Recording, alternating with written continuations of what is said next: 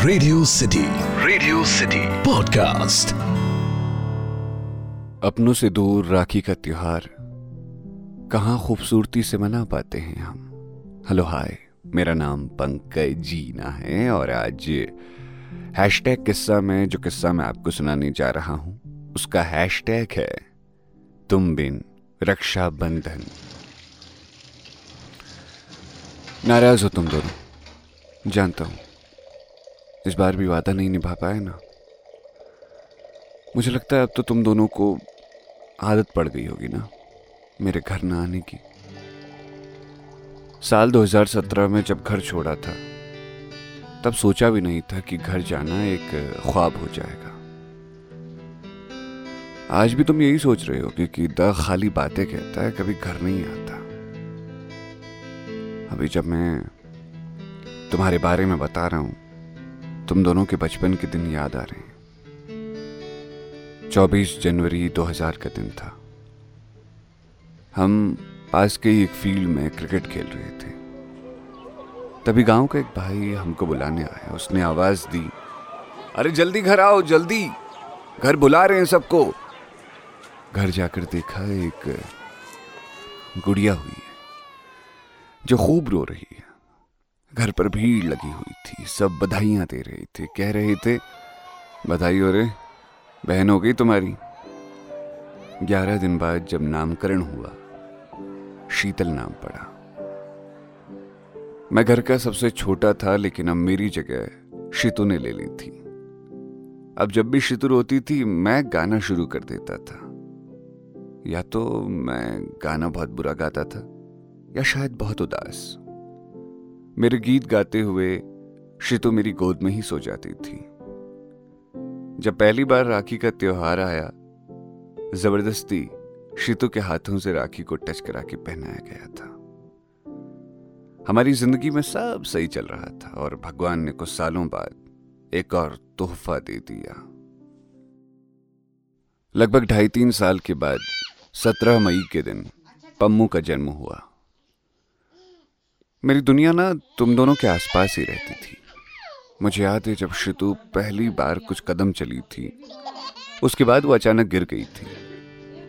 सब उसकी तारीफ करने लगे तो वो दोबारा उठकर घुटनों और हाथ के बल चलने लगी। जब कभी वो चलते चलते गिर जाती और उसके हाथों में हल्की सी चोट लग जाती तो वो रोने लगती थी। हम उस जमीन को पीटने लगते, तूने शीतू को गिराया है ना, रुक तेरी पिटाई करते हैं। धीरे धीरे शीतू पम्मू बड़े हो रहे थे। प्ले स्कूल नहीं थे हमारे गांव में, इसीलिए दोनों को आंगनबाड़ी भेजा जाता था। शीतल उल्टे हाथ से लिखती थी। उसे जब ऑ लिखना सिखाया जाता वो लिखती तो बहुत प्यारा लेकिन उल्टा ओ बना देती थी। बचपन में उन दोनों के साथ कुछ ऐसा था कि एक रोता उसको चुप कराओ तो दूसरा रोने लगता। कभी कभी तो परेशान हो जाता था मैं। उम्र के बढ़ने के साथ जिंदगी की अलग अलग परेशानियां भी आई लेकिन परिस्थितियों और जिंदगी से लड़ते हुए हम सब आगे बढ़े।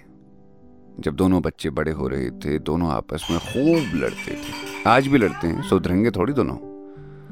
पम्मू थोड़ी थोड़ी मेरी जैसी है, दुनिया से बेफिक्र, अपने काम से मतलब रखने वाली और किसी की ना सुनने वाली। शीतल थोड़ा थोड़ा दांव पर गई है, उसको जिम्मेदारी उठाना आता है बहुत पहले से और आजकल तो वो दांव की तरह मुफट भी हो गई है। कोई बहस करके देख लो, वो आपके ज्ञान का तिया पांचा कर देगी। आज मुझे वो दोनों बहुत याद आ रहे हैं। वजह है उनसे दूर होना। साल 2017 में जब मैंने नौकरी का सिलसिला शुरू किया था घर कहीं पीछे छोड़ आया मैं। पहले हर हमेशा घर में ही रहते थे, अब कभी कभार जाना होता है। कभी कभार भी कहाँ यार। साल 2019 के नवंबर में आखिरी बार जाना हुआ था, तब से अब तक मौका ही नहीं मिला। राखी के त्योहार में 2018 में ही गया था आखिरी बार। ये 4 साल बहुत मुश्किलों से बीते हैं। हर बार घर की याद, छुटकी संग लड़ाई, इन सब की याद तो आती है लेकिन अब जा नहीं सकते। नौकरी इजाजत ही नहीं देती। पहले जब राखी का त्योहार मनाते थे जब तक राखी ना बांध ले तब तक अन्न को हाथ नहीं लगाते थे। उन दोनों को एक बार तोहफे में किताबें दे दी थी हमने। पम्मू चढ़कर कहने लगी, किताबें मत दिया कर यार दा। इस बार दा भी मेरे साथ शहर आया हुआ है। हम दोनों घर से दूर हैं और इस बार वो दोनों बहुत नाराज होंगे शायद। मजबूरियों का अब क्या ही किया जा सकता है। वीडियो कॉल कर राखी का त्योहार मना लेंगे और वादा करेंगे कि अगली बार ये कलाई खाली नहीं रहेगी। वादा है अगली राखी पर हम घर जरूर आएंगे। तो ये था आज का हैशटैग किस्सा। सुनते रहिए रेडियो सिटी। मेरा नाम है पंकज जीना।